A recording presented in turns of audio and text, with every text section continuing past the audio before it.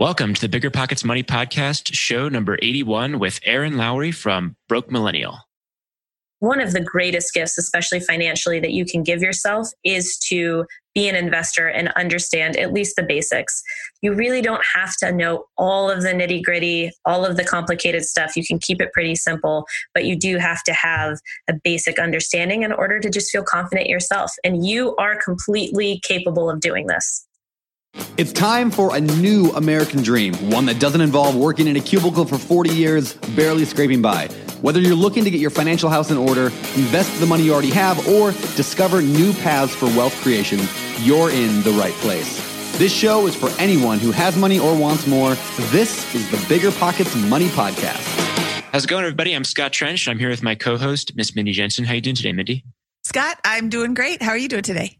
Life is good. I'm excited to talk about one of my favorite subjects, investing, today. Yeah, this is a great show. Erin contacted me because she has a new book out and I loved her first book. I thought, well, her writing style is going to be the same as the second book. And it is. It's just a very basic introduction to investing. As we were talking with her before the show, it's because this book doesn't exist. There's all these books that jump in with both feet, assuming that you even understand all the terminology. And there's a lot of stuff to investing. I mean, it's not that hard, but it's also not that easy if you've never done it before. And I think her book does a really great job of conversationally discussing all of these things in a way that doesn't make you feel stupid.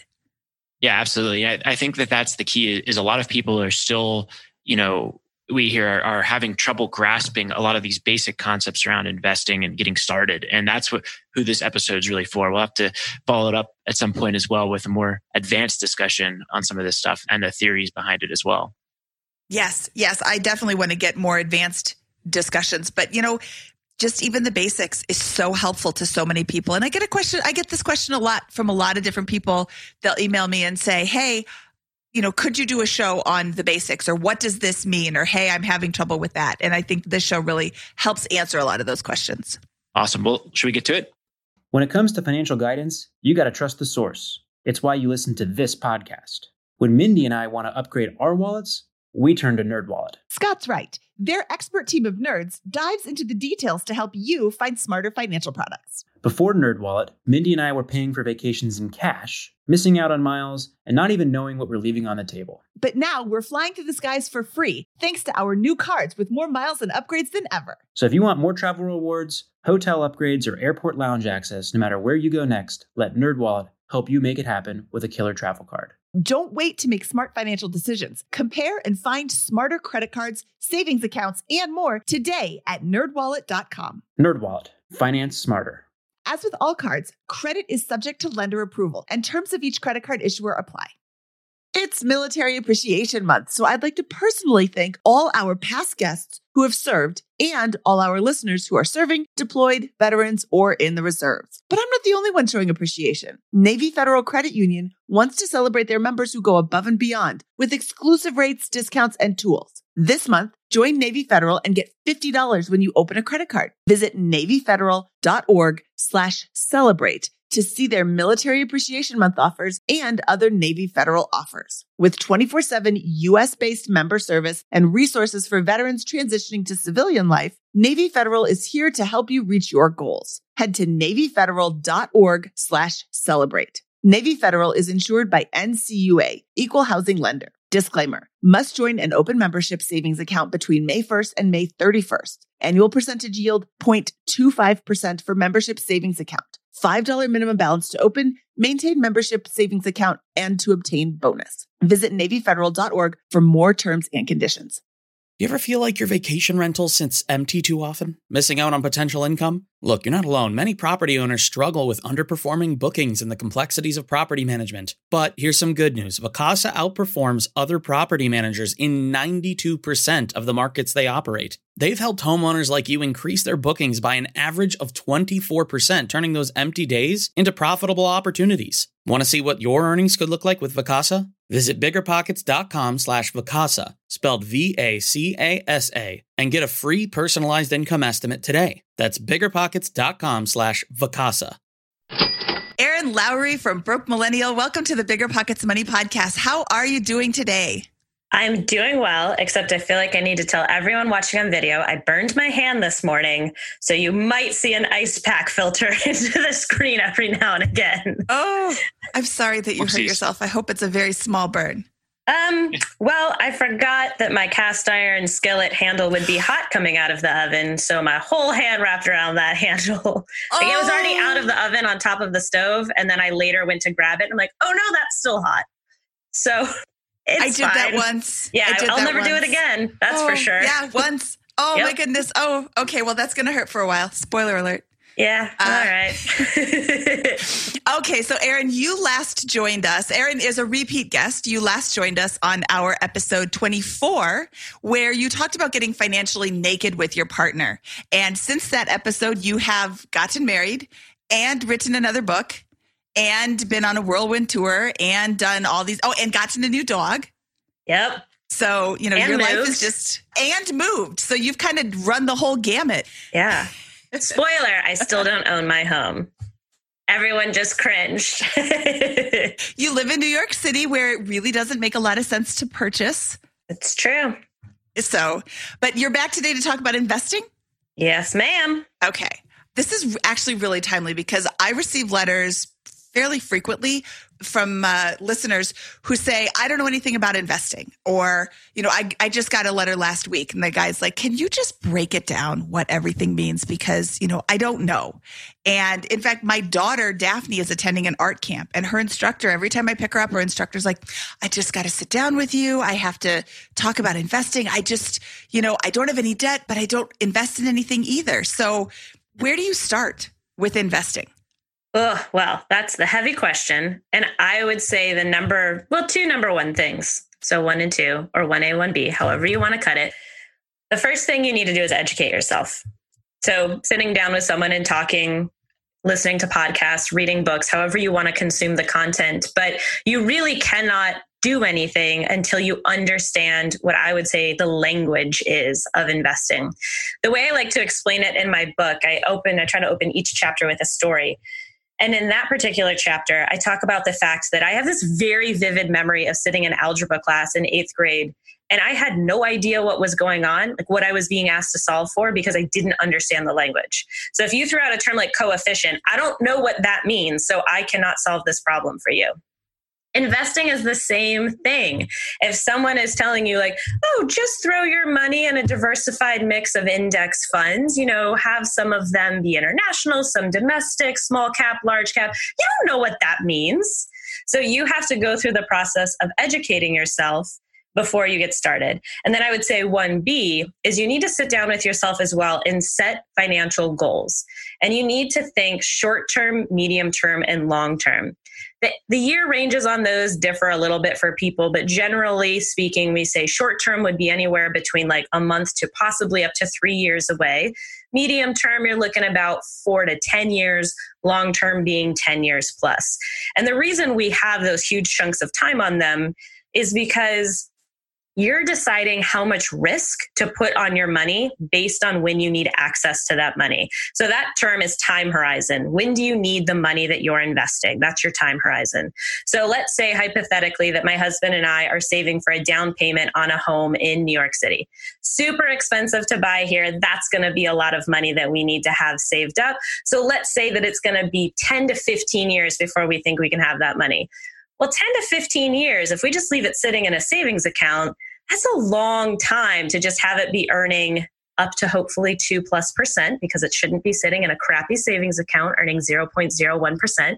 If you take anything away from today, please have it be, make sure your savings is earning more than 0.01% interest. But we might want to invest it so that it's got the odds of earning, let's say, 5% conservatively, maybe even 7% or more.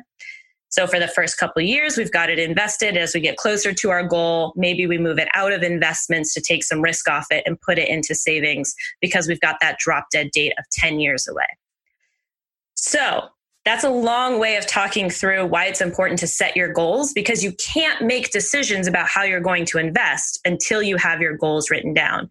Now, goals are going to change and fluctuate over time, and different ones are going to have priorities at different times. So it's important to keep coming back to those and checking in at least once a year. But goal setting is a critical part of investing overall. I got a question about, so you lump these things into short, medium, and long term, right? And the first thing that jumps out to my mind is that in the short term, you want your cash to be earning at least a couple percentage points, right? Yep. How would you go about doing that? Let's say you're completely new to this and you've got $10,000 that's sitting and earning 0.01%. What would you do? So let's say that $10,000 is your emergency savings fund. Please do not invest your emergency savings. There are some contrary opinions on this one, but I'm taking a hard stand that money needs to be liquid and easily accessible. So don't invest it. So you've got that 10 grand. And I just said to you, make sure it's earning at least 2%. In my first book, it says 1% because you cannot update books like you can a blog post, but now we're up to 2%. And the where, usually internet only banks. You want to make sure they're still FDIC insured. They are safe. They've got that same sort of backing. So Ally is a good example. Other people will reference Marcus by Goldman Sachs. There's a bunch of options out there. Another thing that you can do to find these options is go to financial product comparison websites like a NerdWallet, a Magnify Money, or a Bankrate. They're going to list all these different banks. Just make sure that you're doing your due diligence about which one is best for you, because sometimes things get ranked based on who pays the best commission. So you just want to make sure that you're finding what is actually the best fit for you. Yeah, and I'll chime in here. This show is not sponsored by Ally or Marcus, but I use Ally as my savings account because it has a really good interest rate and it was really easy to use. One thing to note, really, really important, and you mentioned it, FDIC insured. There's a lot of new, at least I've come across personally, advertisements for at least one or two savings accounts, quote unquote, that are not really savings accounts. They're apps that are offering you the ability to earn 3-4% interest rates, but it's not FDIC insured. So it's almost like an investment that's very high risk, but getting you that only that 3 or 4%. So just make sure that those words, FDIC insured, that's how you're protecting your emergency fund. It is. And to nerd out for a second on what that means, FDIC insurance means that you're backed by the federal government. To go back in history, it came out of the Great Depression. If you've ever watched the movie It's a Wonderful Life, and that scene where there's the run on the bank, George Bailey is saying, like, we don't have the money here. We can't pay you what you're coming in and trying to take out of the bank. Basically, the FDIC was created so that would never happen again. If a bank collapses that is FDIC insured, the federal government guarantees your money up to, right now, I believe it's $250,000. Now, that does not mean that you get $250,000 if your bank fails. You get however much you had in there up to $250,000. And interestingly, some people who have lots and lots of money sitting in cash will spread the love around so that they have kind of risk mitigation on that money. Because if you have $2 million in there and the bank fails, you're only guaranteed up to $250,000. So on that same note, then these apps that Scott's talking about that aren't FDIC insured is really just an investment. You're hoping. So if they collapse, you get nothing. Correct. Okay. I would. Oh, now these other companies, they'll trick you by saying that they're SIPC insured, which is different than FDIC. So it's totally different. You want to make sure that like the acronyms FDIC. Just keep it simple. Yeah, what is SIPC? I've never heard of that. 2% more. So that is insurance. Well, insurance is kind of a loose word. You want to see that on any brokerage that you invest with, which is a good thing to get into too in this investing conversation. Anytime you're going to invest, whether it's an app, robo-advisor, brokerage, what have you, you do want to see that kind of insurance. Because what that means is if that brokerage fails, you don't just like get the money out of the market in kind of the same way you're thinking with FDIC insurance. You can do what's known as an in-kind transfer. So you can move your money over to a different brokerage account. So let's say that I'm going to name an actual investment for clarity, not because I'm endorsing it. Let's say I had $10,000 invested in the S&P 500 index fund at brokerage A. Brokerage A fails. I still have that money invested in the S&P 500 index fund because I wasn't invested into brokerage A that failed. I was invested into the S&P 500 index fund. So now that money needs to get moved somewhere. I need a brokerage to be the quote unquote middleman, if you will, for lack of a better term, to handle everything. So now I can just roll it over, kind of an in-kind transfer, it's what it's referred to brokerage B that is doing well and successful and not failing. But if you're in a savings account, quote unquote, and the money just goes away because it was an investment, because you invested in something that failed, that's different. Okay. All right. So I've got $10,000, and my big takeaway so far is my short term is to not go bankrupt, but I also want to earn 2% or more. So I open an account at one of these banks that we just talked about, one of these likely internet only banks that are offering 2% plus interest. What's the next thing I should be thinking about when it comes to investing? So I also want you to be thinking about, first of all, retirement, because that is a very long-term goal for a lot of people. For some people, it might be medium or short-term at this point, but for a lot of us, it's also a long-term goal. And it feels like, it's so far away, I'll worry about it later. There's a couple of things around retirement that I like to talk about. First of all, the language that we use is wrong. We say save for retirement. That's a misnomer. You are investing for retirement.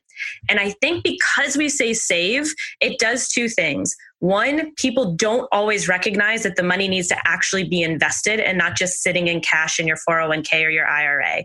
And I have heard horror stories, both before doing research for this book and then while researching the book, of people who work at big brokerage houses saying, I can't tell you how many times I've had a client call and they're nearing retirement. Like, how much money is in my account?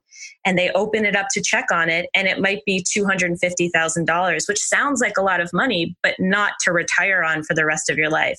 They were contributing for decades, but in cash. It never was actually invested, so it never was growing and compounding and getting to $1 million plus as anticipated.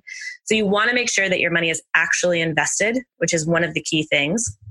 And two, I think that just when we say save, we're doing people a disservice because they don't think of themselves as investors. And I think when you can reframe your thinking to, oh, I'm an investor, I am investing, it's a very empowering feeling. How do you check that the money is invested? Because I cannot remember who I was talking to, maybe even on the show. Scott, does this ring a bell that they thought they had invested, but it was just sitting there in cash? It was somebody that we interviewed. I cannot remember who it was. So when the market went down, they didn't really lose anything. But then when the market went back up, they didn't gain anything because they were not invested. Oh, I know. Yeah, we'll have to figure out some military person, I think. So how do you go in and check? Because I think that's really, really important.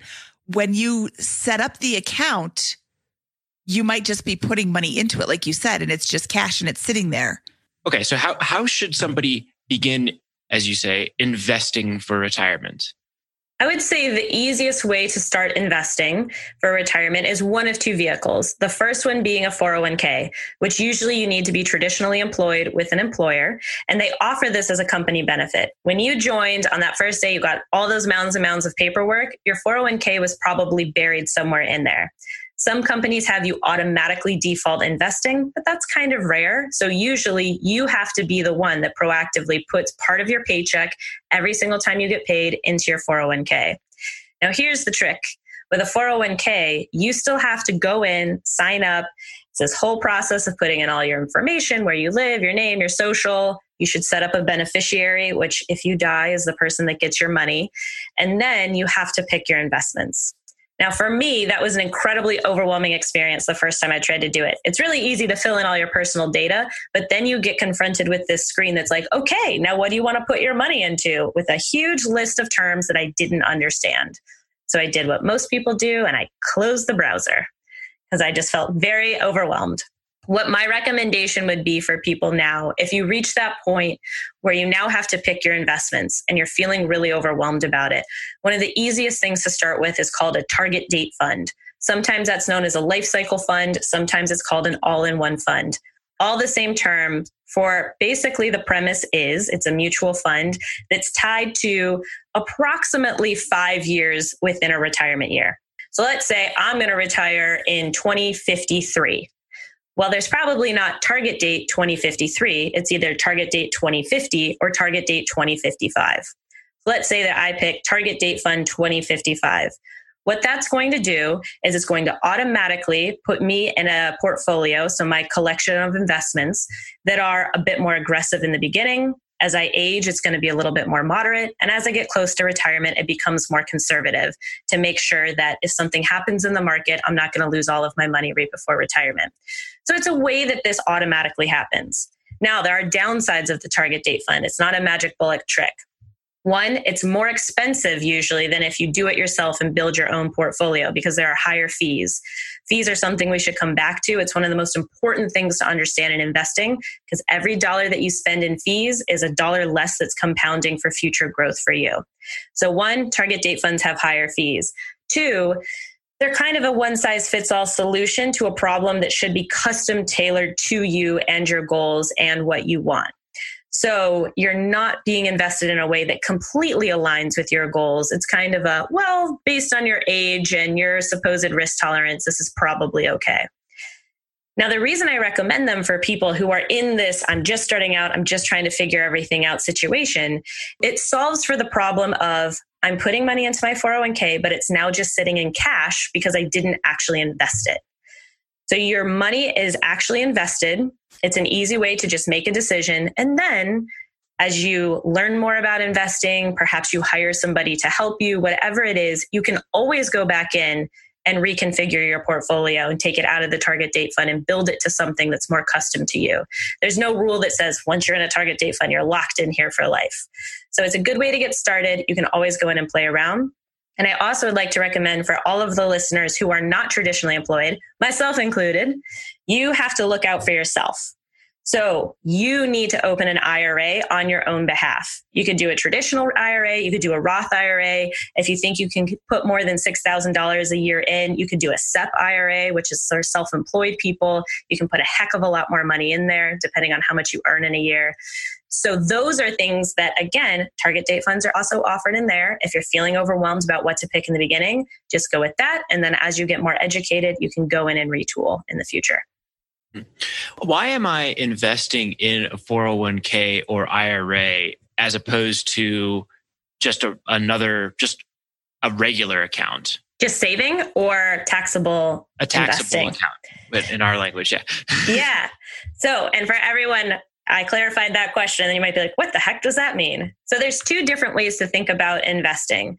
There's taxable and non-taxable accounts. So these retirement accounts, a 401k, an IRA, whether it's Roth or not, there is a tax advantage of doing that. Now, Roth and traditional, I can get into a second about what the differences are between those. But regardless, your money is getting to now grow in there tax deferred or tax free, depending on if it's Roth or traditional, which is a huge advantage for you. And then when you take the money out in the future, if it's a Roth, you've already paid taxes. So your money is getting taken out tax-free. But if it's a traditional, you deferred paying taxes, and then you're going to pay taxes at whatever your tax bracket is in retirement when you take the money out. It doesn't really matter at the end of the day if you go Roth or traditional, in the sense that I just want you to be investing for retirement. So either way, it's a win, whether you're going Roth, whether you're going traditional. Generally, the logic is if you're younger, you want to go Roth because your tax bracket right now when you're young and not making as much is probably going to be lower than what it will be in the future when you retire. That's the general logic. But the reason that you really want to be focused on these retirement accounts first is 1, you want to be preparing your future self. And 2, you get these tax advantages. Now, if you're investing in, let's say you're using a micro investing app, or you opened up a robo-advisor and you're just investing in a regular index fund or a mutual fund, or you're doing individual stock picking, heaven help you, or whatever it is, you can sell that at any time. You're just going to have to pay taxes on it. So that's the difference between money that's being put into retirement funds are tied up generally until 59 and a half. There are some loopholes. I don't like to get into them because I don't like people thinking they can take their money out. And then when you're looking at medium-term goals, you want to be doing taxable investing because then you can sell it at any time. All you have to do is pay tax, but there won't be a penalty. If you take money out of your retirement accounts early, there's a penalty. Usually you have to pay tax plus 10% as the penalty. When it comes to financial guidance, you got to trust the source. It's why you listen to this podcast.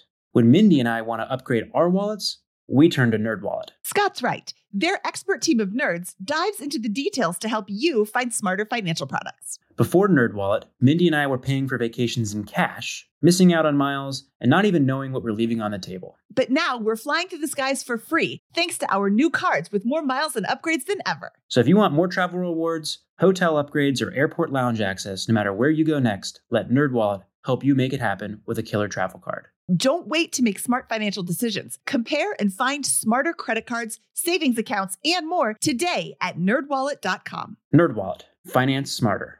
As with all cards, credit is subject to lender approval, and terms of each credit card issuer apply.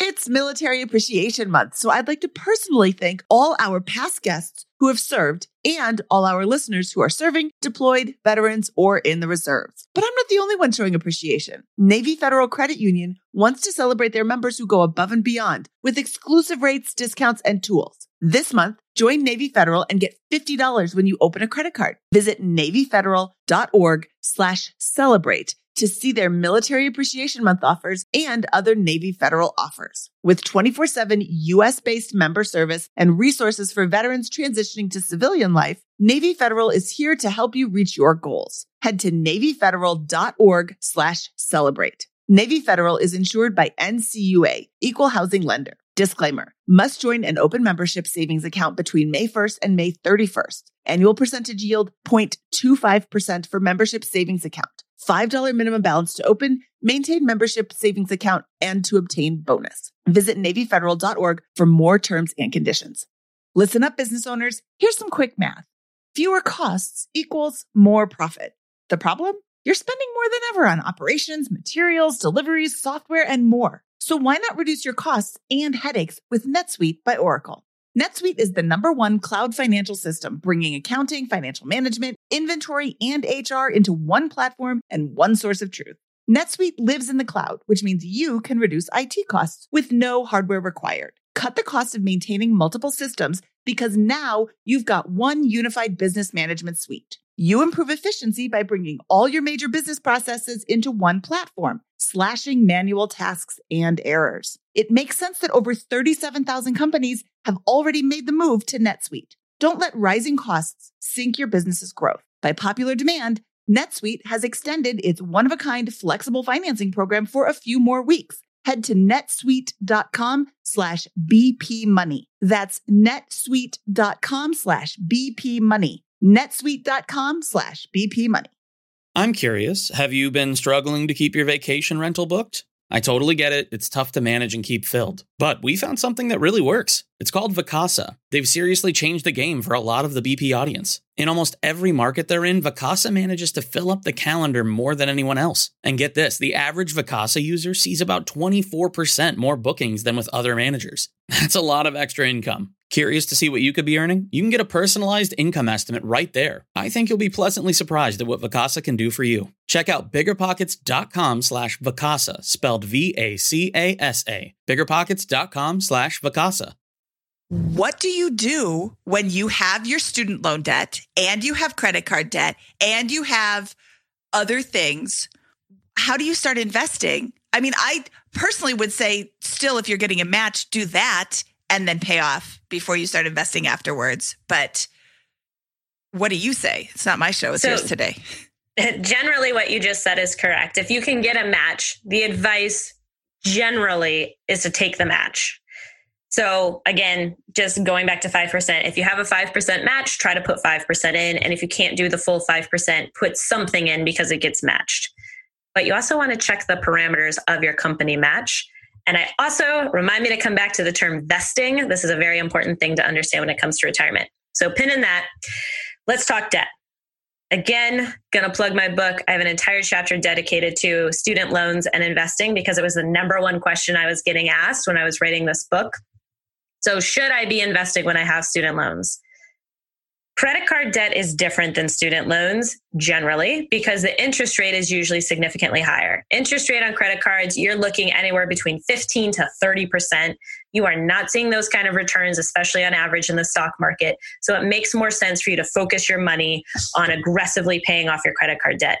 In fact, it's one of the things on the financial oxygen mask that I outlined early on in the book. You need to have your high interest debt gone before you start thinking about investing.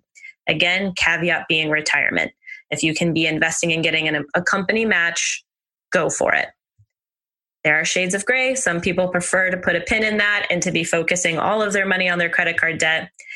It's your choice. I personally like to do a little bit of still getting that match, still putting that money away early, but everybody has different debt and risk tolerances.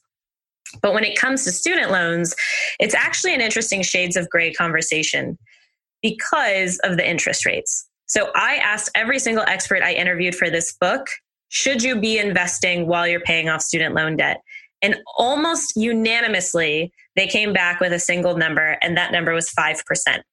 And what that means is if you have an interest rate of 5% or higher on your student loans, it probably makes more sense for you to invest for retirement, get that match, but otherwise aggressively focus on paying off those student loans. And the reason is, are you on average as an investor during that period going to outperform 5% in the market? There's not a guarantee that you are, so the better return is just to pay off the debt. But if you have really low interest rate student loans, maybe you refinanced, maybe you got some sort of great deal and it's sitting at 2 or 3%, well, the math might work out in your favor. Maybe you can, in tandem, be putting some money into taxable investment accounts while paying off your student loan debt. But also, pretty much everybody said, no one really regrets paying off their student loans.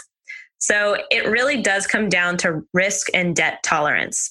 Does it keep you up at night to have the student loan debt? Is this weighing on your mind constantly? I still would argue you should get the match on your 401k. And if you're self-employed, you should be putting at least some money into an IRA just to get the ball rolling there. But other than that, just crush the debt and then you can refocus. But yeah, I think that concept of the spread of the interest rate and then your expected return from other investments is a critical thing here, right? So if your interest rate is, like you said, is 5%, you have $10,000, you're going to pay $500 in interest. But if you could get 7% in the market, you might make $700, which nets you advance $200. But note that we're only talking very small amounts of money here on that kind of spread. And it really seems like the story here is cash flow. How do you just save as much as you possibly can and generate cash? Because if your time horizon is less than 5-10 years, less than this medium term, less than that long term, and from the investment perspective, it kind of says like, hey, this choice is really something that people fret over a lot, but you can really just kind of go either way, it sounds like, at that 5% mark. Right? Yeah, or under. And I think for a lot of people, it really does come down to the tolerance question, that risk and debt tolerance. And one of my favorite quotes from the whole book, and to kind of all investing generally, not just about this question, was from Jill Schlesinger, who is the host of Jill on Money. And she talks about how, if investing just is, this whole conversation has stressed you out. If you are still feeling super overwhelmed and you want to head in the sand, not think about investing. She says, and I'm paraphrasing, but you don't have to invest if you don't want to, but you're going to have to save a whole heck of a lot more money to reach the same results. And she also says, when you invest, your money does some of the heavy lifting for you. And I really love that concept. Like, you are putting your money to work when you are putting it in investments. And one thing I always recommend people do is actually do the math. If you want, let's say $1 million is your goal, how many years until you want to hit that goal? And if you just save it, how much are you having to put away every single month compared to if you invest it and you're earning, let's say conservatively, a 5 or 6% return in the market? How long is it going to take? There is a great compound interest calculator from the SEC has it. It's investor.gov. There's a compound interest calculator there. So if you want some help doing that math, that's a great tool to go use. But I highly recommend you actually play around with those numbers at some point, because it is a very startling thing to be like, oh, if I start young and just put a little bit of money in every month and then increase it a little bit over time as I pay off debt and get raises, I'm going to be able to achieve this so much faster than the thousands and thousands of dollars every month I would have to be trying to save if I was trying to save for the same goal. I'm glad you brought up the compound interest calculator, because the curve on that calculator starts off pretty small. It's like flat, and then all of a sudden it's this like hockey stick, unbelievable. And, if you have a hard time wrapping your mind around compound interest, because it isn't the easiest concept in the world to grasp, having that visual on the calculator is just stunning. I mean, you don't have to put away $10,000 a month to be a millionaire at retirement age. You can put away a very small amount. You start small, you go a little bit more. Even if you just start small and stay small, it still grows at this unbelievable rate. And I do encourage everybody who's listening, who's on the fence about investing or, I'm overwhelmed by the possibilities, go to investor.gov. We will have the link in the show notes, which is biggerpockets.com/moneyshow81. Go there and just plug in a few numbers. Make it up. You can do, I can afford $100 a month. Great. Throw that in there and see what you get. And then double it. Throw in $200 and see what you get there. And it will be astonishing how much more you have in 10 years, 30 years, just by doubling a small amount now.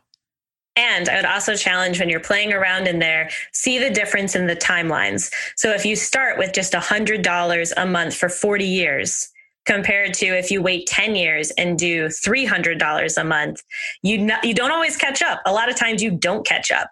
So even trying to double down your efforts, but waiting a decade to do it or longer does not mean you're going to be able to catch up.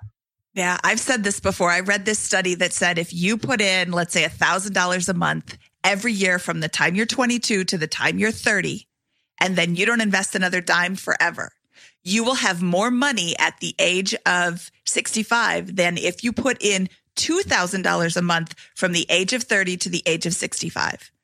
That's how powerful compound interest is. And, play with that number in the calculator and see what happens. And it's just astonishing. Now, did I follow my own advice? No.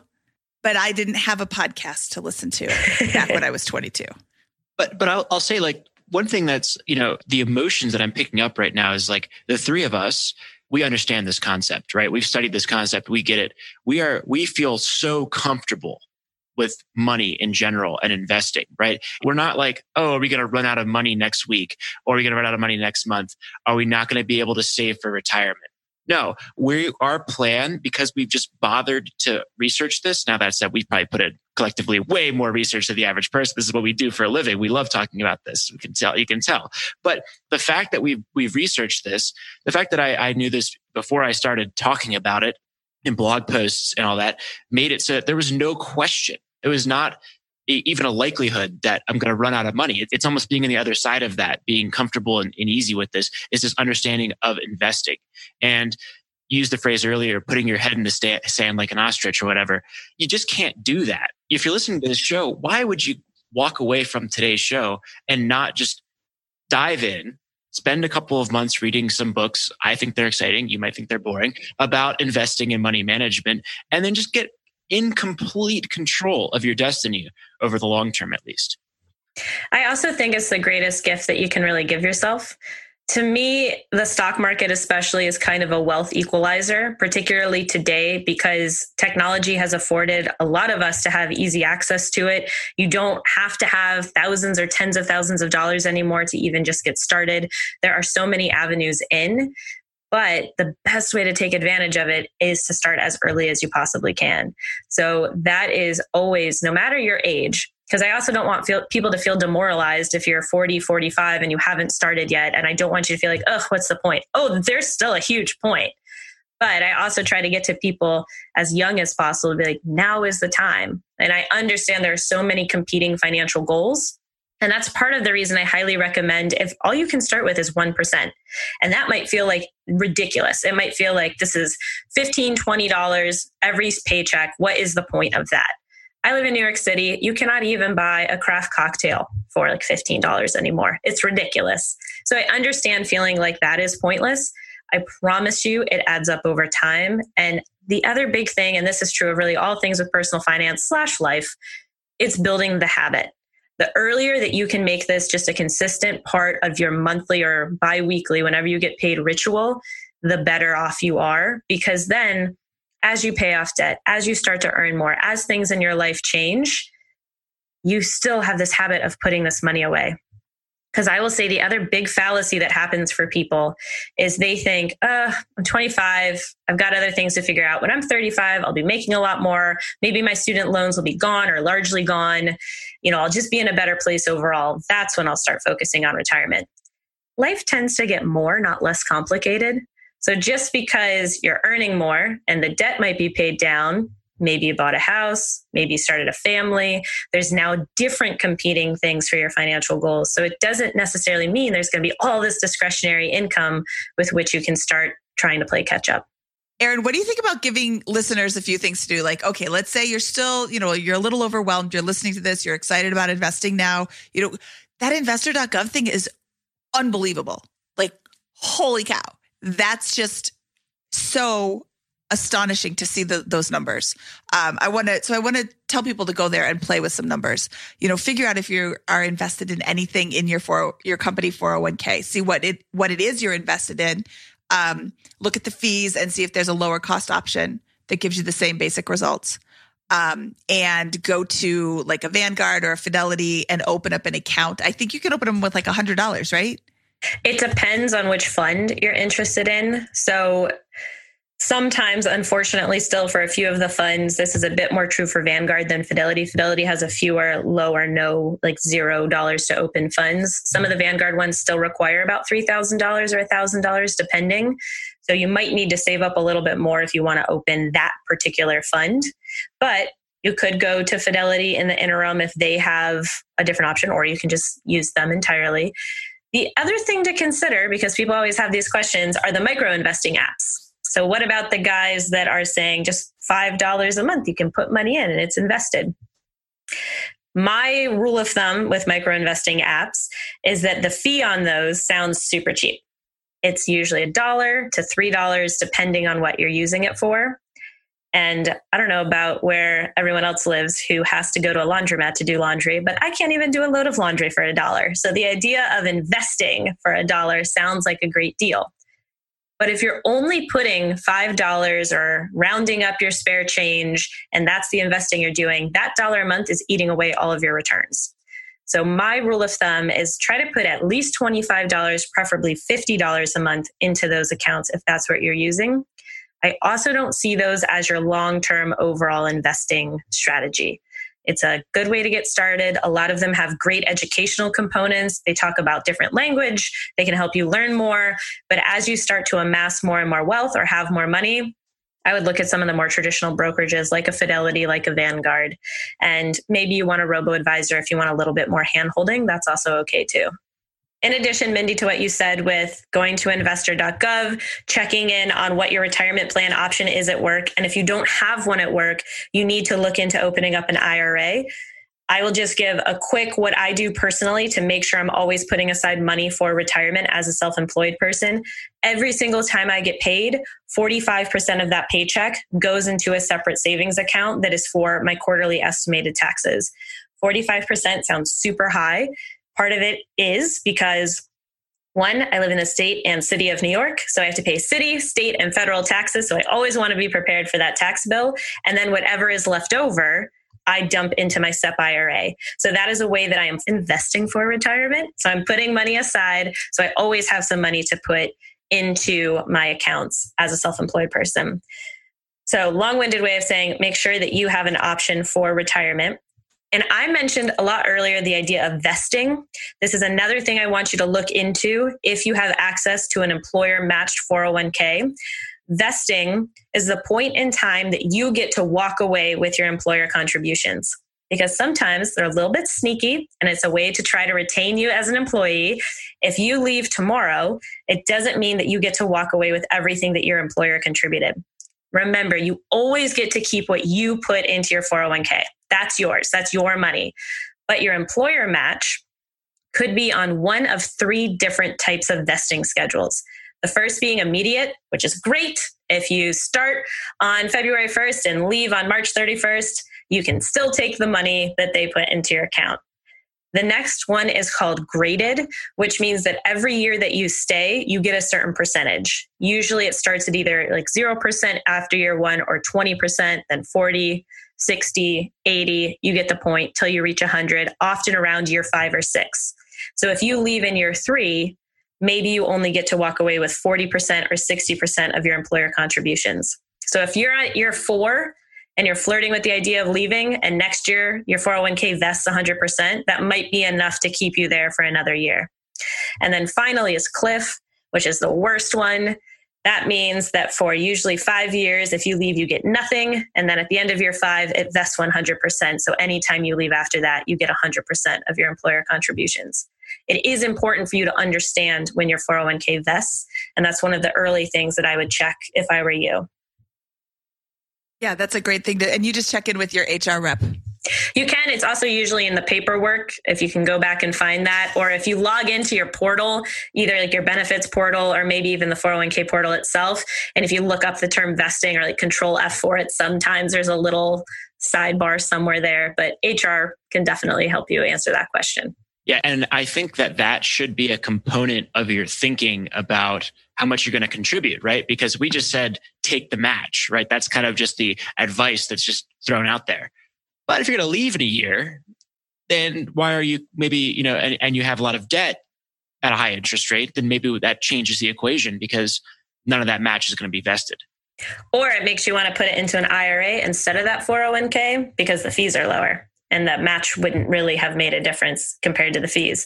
So listen, anytime someone throws out generic personal finance advice, there's always shades of gray. Let me tell you what. So it is always something to keep in mind. But the vesting thing is an incredibly important thing to understand with your overall financial picture. Yeah, that's not something I hear talked about a lot. And I've seen the tiered like 20, 40, 60, 80, 100 option most frequently. I've never worked at a cliff, and I'm really glad that I've never worked at a cliff because that would stink to be putting all that money in and watching it grow, because you watch it grow with your employer's contribution too. And then you pull it, you leave and you're like, why do I only have half? So, okay, Erin, what is the most important thing you want people to take away from this episode about investing? I would say it's just to get started. And when I say get started, I don't mean go open a brokerage account today and just shove money in.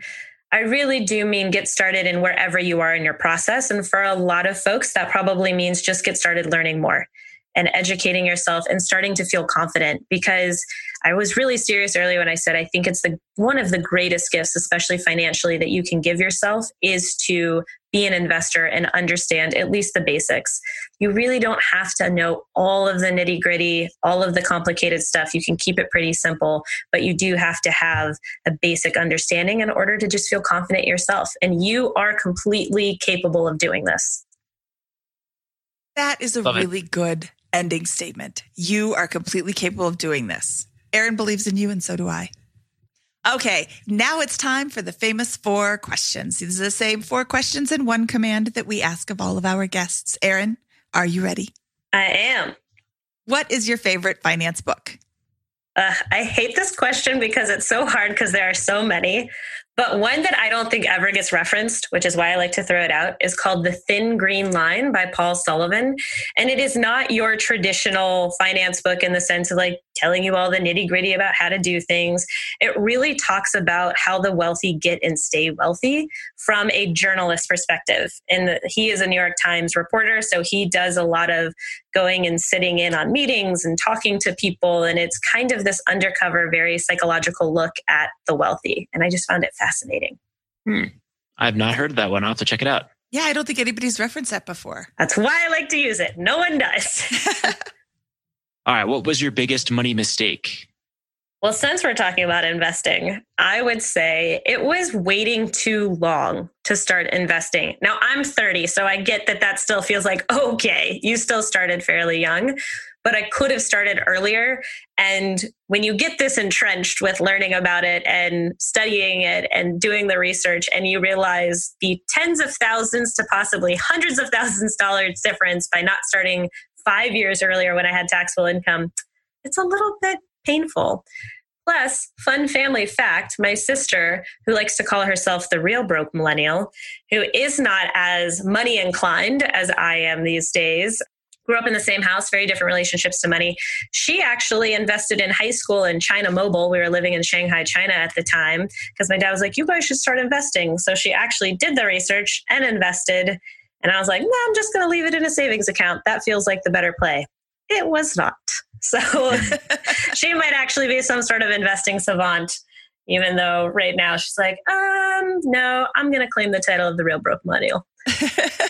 I love it. The opportunity cost, I think, is so many times we hear, I bought a fancy car or took out too many student loan debts. But, the opportunity cost of not investing is hundreds or thousands or millions of dollars over time. And I think it's just a very sophisticated mistake. Yeah, I wish I had something sexier to tell people. I mean, like everyone, I've bought things that like, the cliche of I'm going to fit into this dress, so I'm going to buy it and it'll encourage me to fit into it kind of bananas BS. But listen, the real one, the big expensive mistake was not starting investing as soon as I could have. I have the same dress problem. I feel like everyone buys some sort of aspirational piece of, if it's a clothing, if it's an accessory, if it's like, I'm going to be this person if I buy this thing. We all make that mistake at some point. Yeah, I only made that mistake once. Ha ha ha. I don't continually make that mistake over and over again. Okay, Erin, what is your best piece of advice for people who are just starting out? And we kind of just said this whole hour is your best piece of advice, but yeah, but actually I would say if you're totally starting out just at zero with finances, the number one thing you need to know is your cash flow. And you have to face your numbers. I think that's the first thing that a lot of people like to avoid for as long as possible, because especially when we're talking student loans, you don't necessarily want to tally up the total result. You don't want to necessarily know the exact interest rate, the exact principal balance that's due, all of that. Like, I want you to know the nitty gritty of everything. Exactly how much money you have, exactly how much is coming in each month, and what all of your bills are and your debts and the interest rates on those. All right. What is your favorite joke to tell at parties? So I am more of a, if you couldn't tell already, storyteller, narrative type of joke teller. So I feel like I just tell situational jokes as opposed to like, here's a quippy thing that I heard one time. I would say my current favorite, so I hope my in-laws don't listen to this podcast, but one of my current favorite scenarios was my husband and I live in New York City. My mother-in-law, I think, has always secretly wanted to live in New York City. And they live in upstate New York. And by that, I mean like Western New York, real upstate New York, not like Yonkers. And she was talking one night about like, where would she and or her husband go if and when like certain things shake out as they age. So we're having a very serious conversation. And in the midst of this serious conversation, there's 3 children. I'm married to the middle. My husband is the middle child, and he is such a mama's boy, but in a very good way. Like, they have a very good relationship. I have a very good relationship with my mother-in-law. And I said, I think that, if Scott were to pass early and maybe you would just move to New York to be near us and we'd get you a little apartment nearby, probably not the same building, but close. And she goes, oh, I'd want to live separately, of course. And then she starts going down this path of this like idealized, I could go to the park and I could take the grandchildren to this museum and that museum. And she's just like living her best life in her head for about 3 minutes until my father-in-law goes, I'm dead in this situation, right? And it was so funny, this moment of her being like, I get to live this wonderful life. And then like, wait a second, it's coming out of a very terrible scenario. Nice. I can picture that whole conversation. That's hilarious. It was great. Okay, Erin, tell us where people can find out more about you. Well, Instagram at Broke Millennial Blog, Twitter at Broke Millennial. My website is brokemillennial.com. And my books, there are now 2 of them. I'm working on the 3rd, but Broke Millennial, Stop Scraping By and Get Your Financial Life Together is book 1. Broke Millennial Takes on Investing, A Beginner's Guide to Leveling Up Your Money is book 2. They are both also available on audio. They are available wherever books are sold. And hopefully, I always like to plug your local library. So if you want to just go learn something for free, check out your library. And if they don't have it, you can try to request it. That is fantastic. We will link to the books in the show notes, which are found at biggerpockets.com/moneyshow81, along with all of those social media and your website and all of that. We will link to everything there. So you can just click on us to find Erin. Erin, thank you so much for today. I really appreciate you taking the time to share just the basics of investing, because it's difficult to get started. It's scary to get started, but it doesn't have to be. This, like you said, this is the best gift you can give your future self. It is. And also, if you're feeling overwhelmed, I get it. And that's okay. But Take the time to find, maybe this didn't connect with you. Maybe it's not my book that's going to connect, but I promise something will. So just keep searching for that thing until you are like, oh, okay, now investing got explained to me in a way that I actually get it and it has clicked. Awesome. Okay. Well, Erin, thank you so much and have a great day. We'll talk to you soon. Thank you. All right. That was Erin Lowry with Broke Millennial. Really loved the episode. Mindy, did you like it as well? Oh my goodness. I love Erin. I love listening to her talk. She's so smart. She's so down to earth, and she just has a really great grasp on the concept of investing, coming from a point where, hey, I didn't know anything either and I figured it out. She doesn't make you feel stupid for not knowing something. I mean, there's a lot of things in the world I don't know. I know, shocker, but there's a lot of things in the world that I don't know. And I don't feel stupid for not knowing how to do brain surgery. I don't want to do brain surgery, but investing is something that I think everybody needs to know about. But also, if someone doesn't know about it, they kind of feel stupid for not knowing about it. I think that's kind of an overwhelming majority of people that I talk to. They're like, oh, I just don't know. No, you don't know until you learn something. There's a lot of things you didn't know until you learned. And once you learn it, so, I think Erin does a really good job of explaining it in a way that's easy to understand and also not talking down to people.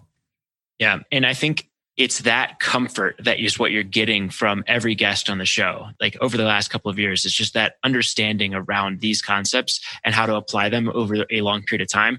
Nobody that we've talked to is worried about retiring, right? Nobody is worried about running out of money at some point in their life. The question then becomes, once you get these concepts, maybe I can do this faster than 65 or 70. Right? Maybe I can have a big surplus of money and all the freedom that provides earlier in life, and this is how to get there.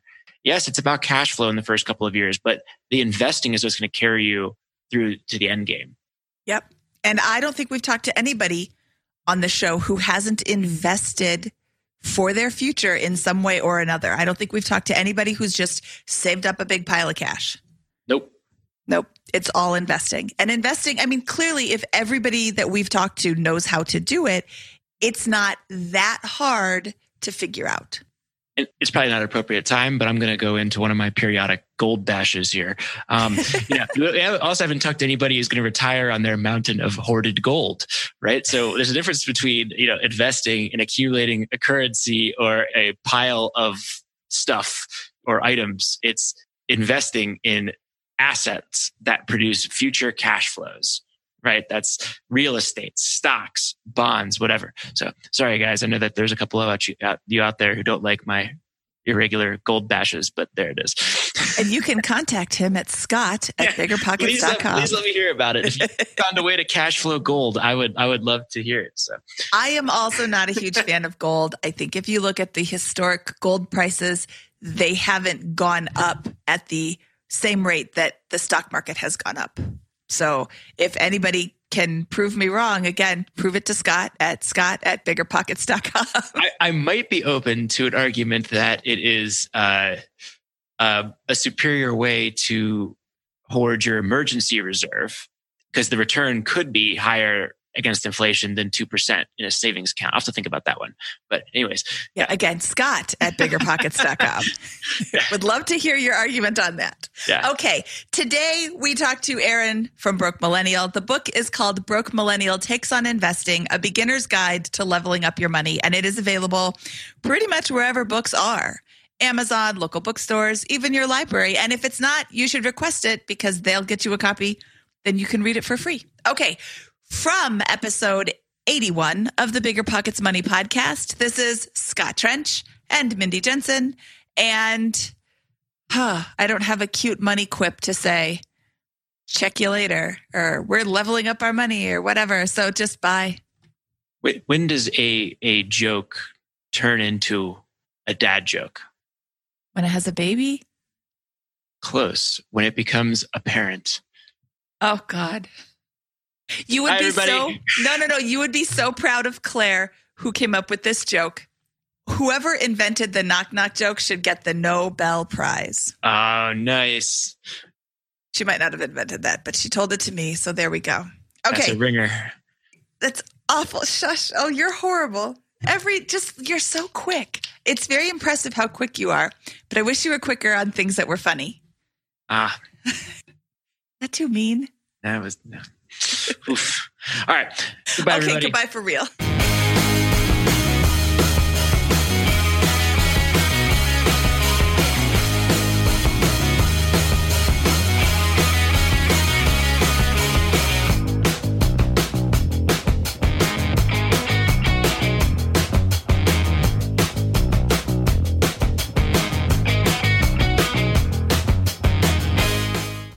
It's Military Appreciation Month, so I'd like to personally thank all our past guests who have served and all our listeners who are serving, deployed, veterans, or in the reserves. But I'm not the only one showing appreciation. Navy Federal Credit Union wants to celebrate their members who go above and beyond with exclusive rates, discounts, and tools. This month, join Navy Federal and get $50 when you open a credit card. Visit NavyFederal.org/celebrate to see their Military Appreciation Month offers and other Navy Federal offers. With 24/7 U.S.-based member service and resources for veterans transitioning to civilian life, Navy Federal is here to help you reach your goals. Head to NavyFederal.org/celebrate. Navy Federal is insured by NCUA, Equal Housing Lender. Disclaimer, must join an open membership savings account between May 1st and May 31st. Annual percentage yield 0.25% for membership savings account. $5 minimum balance to open, maintain membership savings account, and to obtain bonus. Visit NavyFederal.org for more terms and conditions.